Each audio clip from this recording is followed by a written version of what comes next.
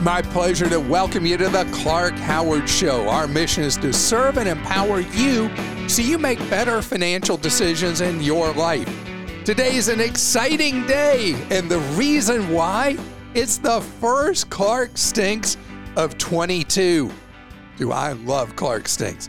And something else I'm really excited about, you saving money in 22. I have a challenge for you, and I hope you'll accept it.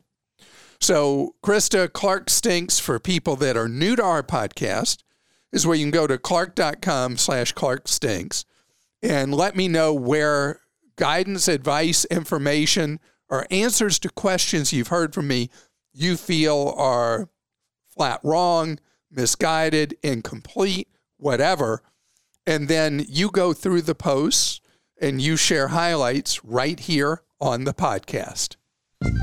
I should have never encouraged you to speak. You must think I'm pretty stupid. You should be ashamed of yourself. Well, maybe I'm wrong. Maybe I'm wrong. Maybe you're right, pal.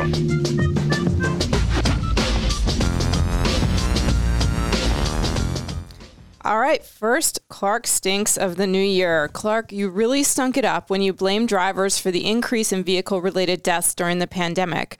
We didn't all simultaneously become bad drivers. Like it or not, it's simply human nature that people drive the speed they feel comfortable driving, and with fewer cars on the road, that meant faster.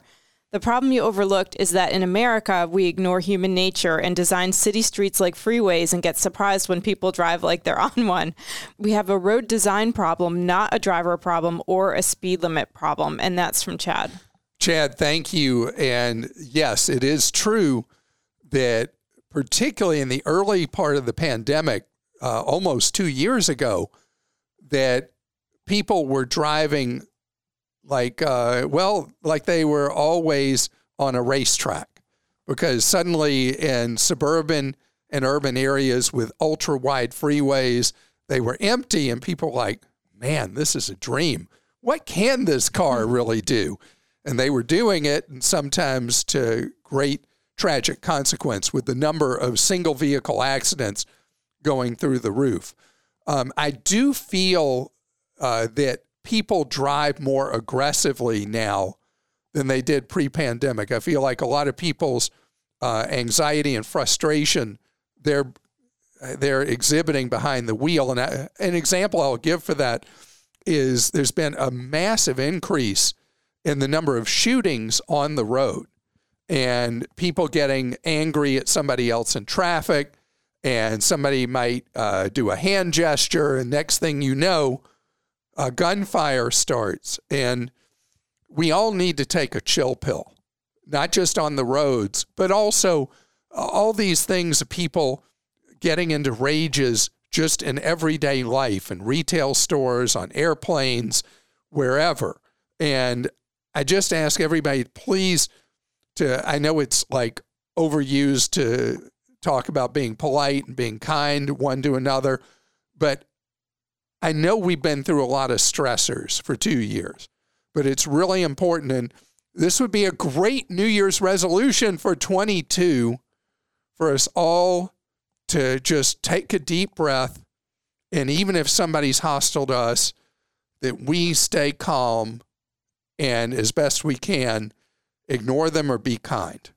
Okay. So Clark was I know that's like a Christmas message in good. January. Now let's read about why people are frustrated with you.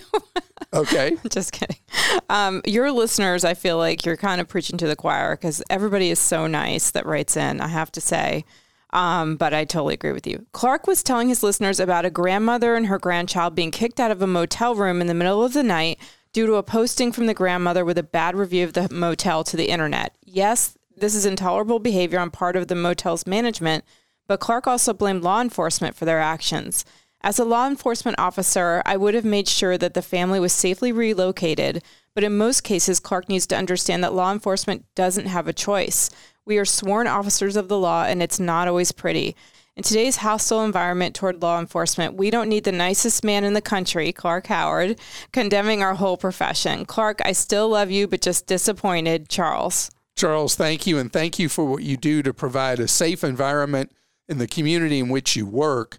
And police officers are put in to the most crazy positions where they're trying to figure out day in and day out what to do in a situation that they weren't trained in the academy, that no may have ever anticipated the situation they'd be in.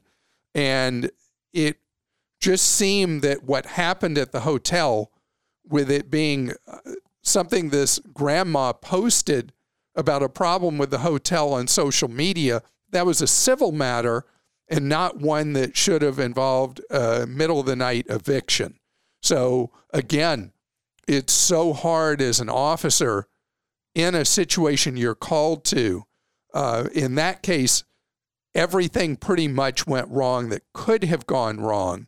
And it was just a rare circumstance of a great example how afraid so many business owners are and hostile to what's posted on review sites and on social media. In the first 2022 podcast, you talked about cars having sensors for intoxicated drivers. You then talked about car makers hopefully being able to supply new cars soon, getting past the chip shortage. Then in the same podcast, you talked about the sky-high payments people make on cars. The more sophisticated new cars become, the more outrageous the cost. And what are people to do? I'm looking to replace a 22-year-old minivan, and I would love an electric car by an American company, but can't afford one. Brenda, thank you. We're going to talk over the next few weeks. So many times I'll take questions and deal with topics involving how unaffordable vehicles are right now, new and used. And the chip shortage thing has been easing for a lot of industries. Others it has not. In the automotive industry, it has for some automakers and not for others. For example, Tesla shocked the automotive world with the number of vehicles they were able to produce in the fourth quarter of 21.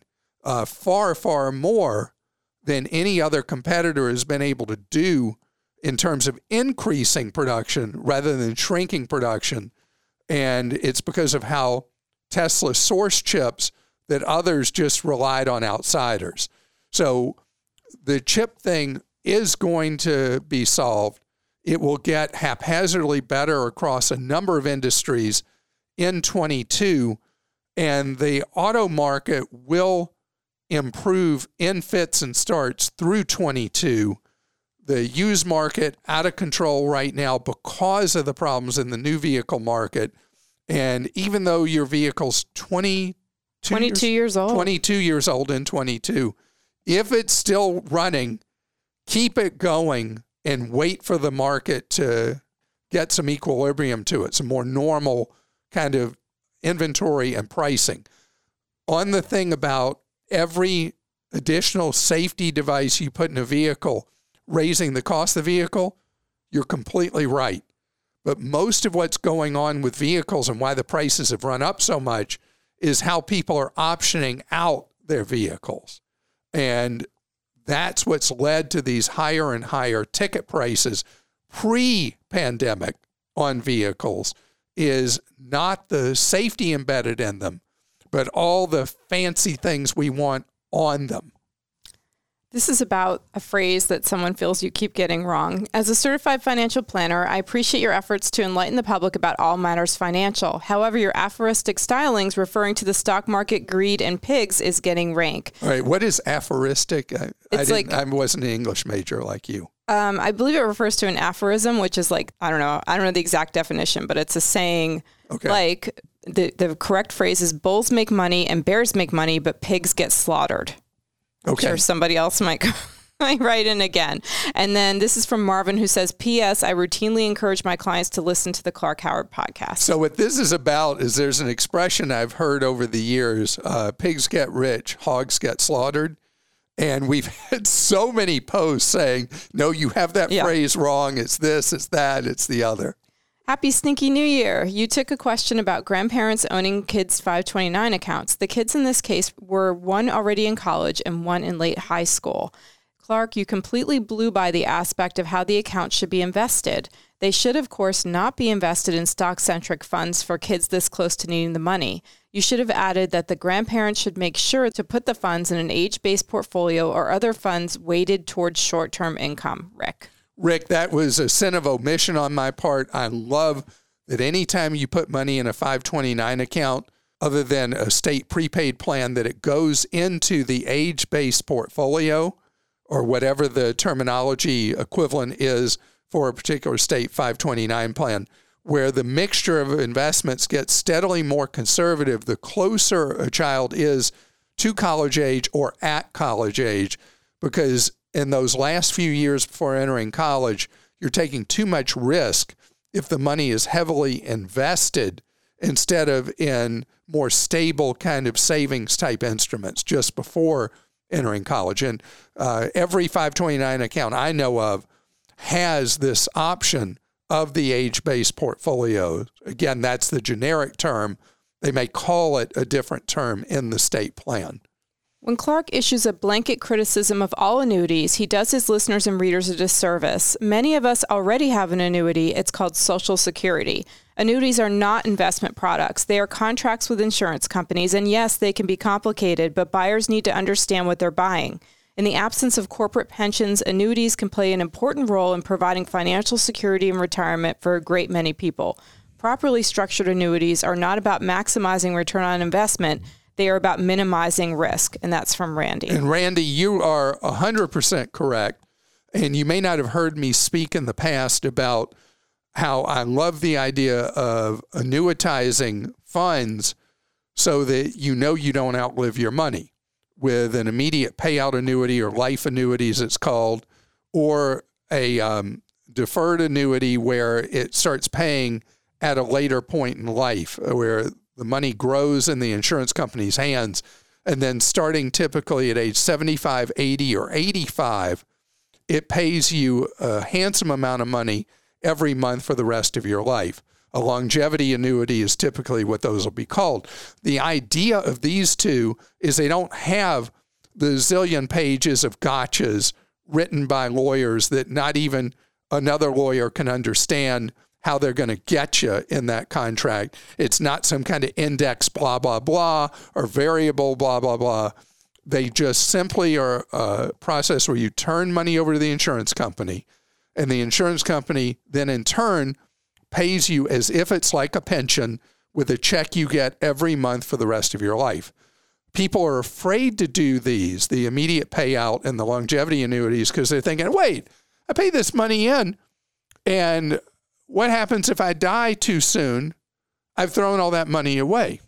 Well, the opposite is the problem you should worry about, and that's that you live longer than your money, and you end up in your later years in deep poverty. And that's why using these two types of annuities is a very valid strategy. You took binding arbitration to task. While I may agree with you that it's a bit suspicious that a high percentage of cases are decided in the company's favor, I don't think the arbitrators are necessarily at fault. I think the fault lies in the terms and conditions we agree to when we use the products and services, sometimes never even glancing at the terms we agree to. In this case, it may not matter if we're being judged in a courtroom or an arbitration room, because the simple question would be, is this your mark of acceptance of our terms and conditions? Most are a one-way ticket for culpability denial, except for the most extreme instances. They are not designed to give consumers many rights. They are designed to protect the company from as much liability as possible, and that's from Hilvan. Hilvan, thank you. And there used to be a concept that lawyers talked about, a contract of adhesion, meaning that if one party was much more powerful than the other, that it wasn't really a fair imposition on the weaker party. In this case, we'd be talking about the consumer, or in a place of an employer imposing conditions on an employee, that would be something that would be considered to be unfair and that it should not stand. The courts have given wide sway in recent decades to allow a company to impose on its customers or an employer to impose on its employees extremely one-sided terms and conditions. And it is the thought that, well, consumers have a choice. They can just go shop with somebody else, or employees have a choice and go work somewhere else. And that would be the more libertarian-minded thinking about these one-sided terms and conditions that are imposed on us. It's not that Clark stinks, but he failed to mention something that affected me when trying to sell my leased Honda. On the back of the lease contract in very small print was the fact that if I sold the vehicle, I had to sell it back to Honda. In other words, I couldn't sell it to any of the other possible buyers such as CarMax. I did make money on my return of the vehicle, but not for as much as the offer I had from CarMax. There was a $2,000 difference. People may be better off, as much trouble as it is, to buy the vehicle and then sell it to whomever they want, Jim. Yeah, Jim, thank you for pointing this out, because when I've explained how much money right now people can make on selling their lease vehicle, I have failed at times to explain you have to buy your vehicle first. You have to pay off the remaining lease and buy it for the residual amount, then turn around and sell the vehicle, and then you make that spread that's happening in the marketplace right now.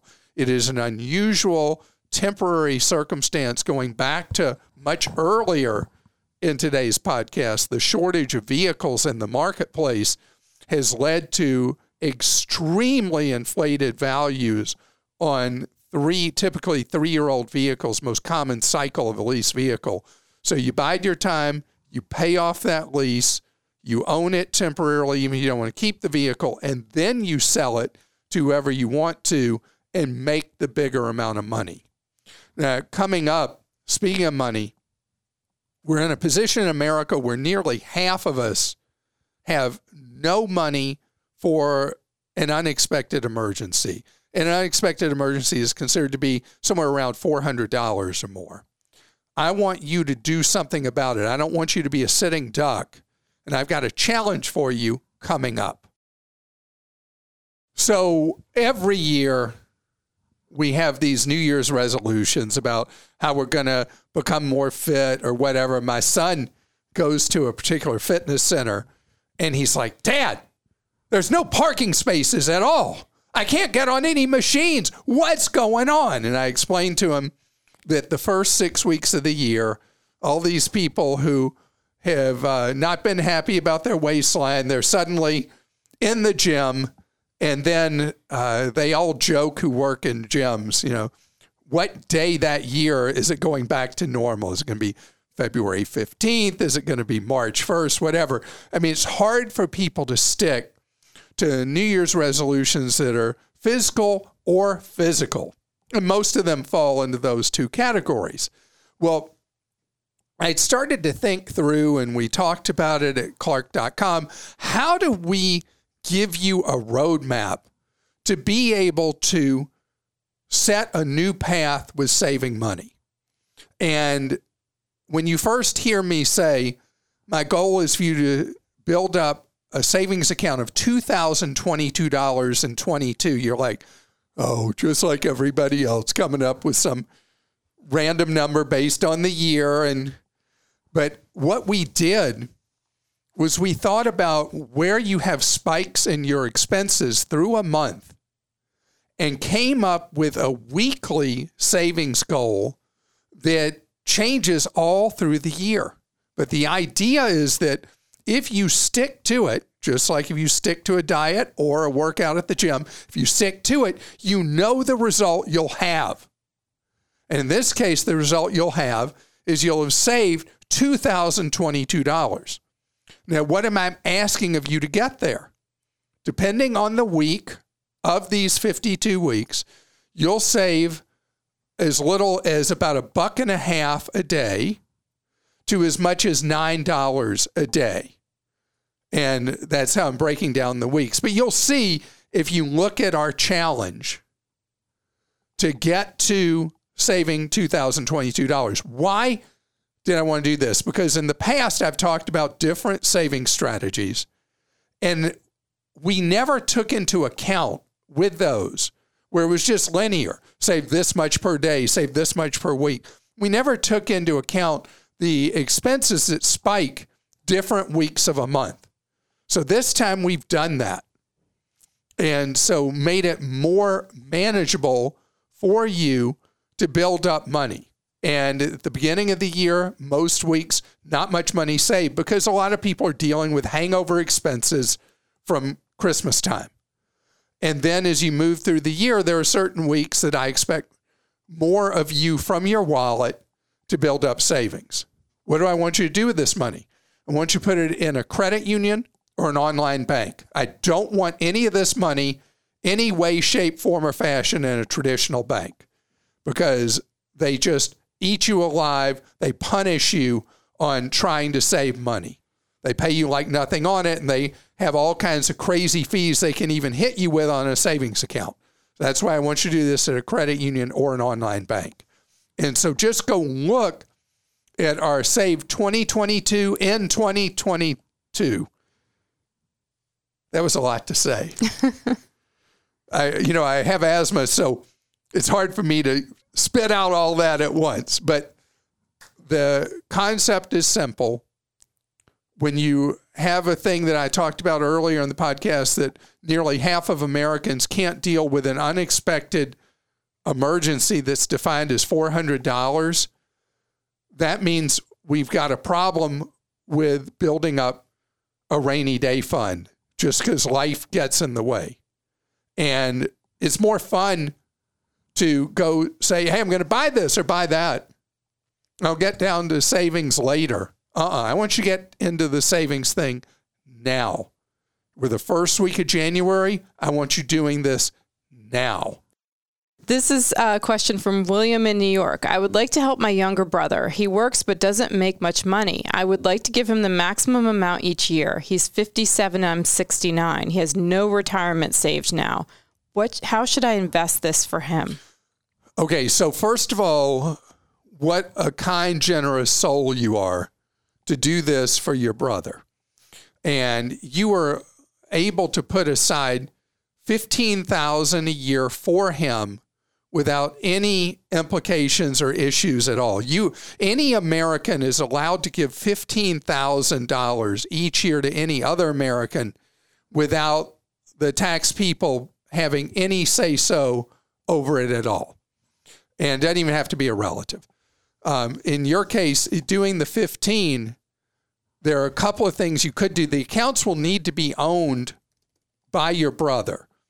And the first thing I would do is set up a Roth IRA for your brother, which you can put aside, because of his age, you can put aside $7,000 of the 15 in that. And the other 8, I would go with him to open an account at Fidelity Investments and put the money in a Fidelity Zero Fund. Zero Fund is when there's no commissions to be in, no minimum amount has to go into it, and there's no expenses charged for it. Every dollar in it is invested without any money being taken by Fidelity for managing the account for you.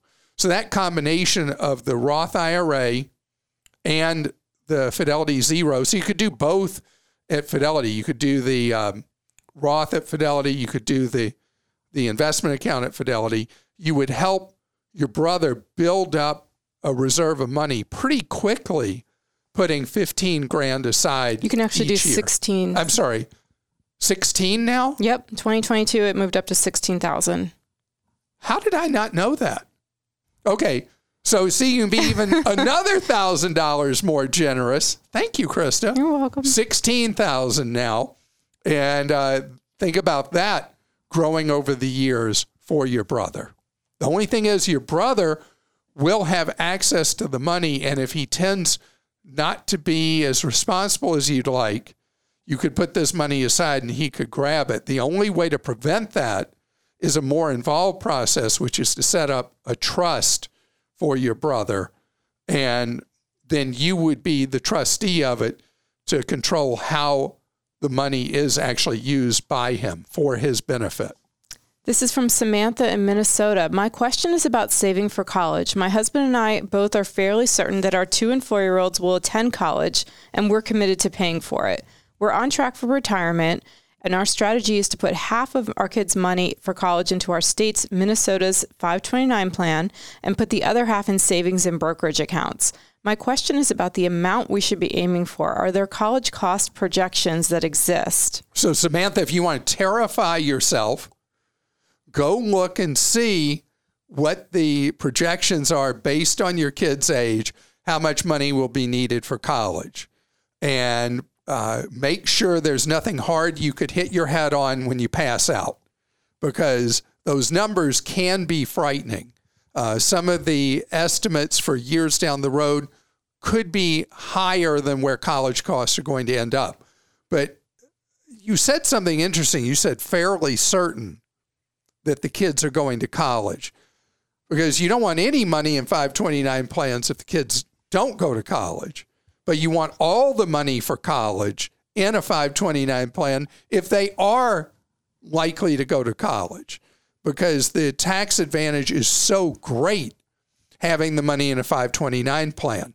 In addition, if you have half the money in brokerage or savings accounts, the problem is it can affect their eligibility for financial aid at the colleges based on resources in their names. So this one's a tough one.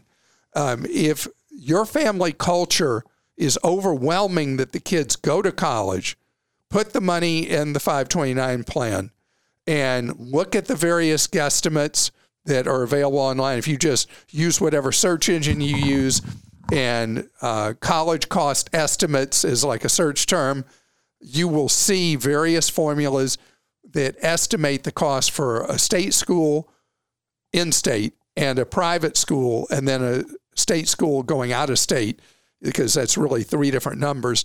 And then you can come up with an expected amount of money you need to put aside for the kids for college.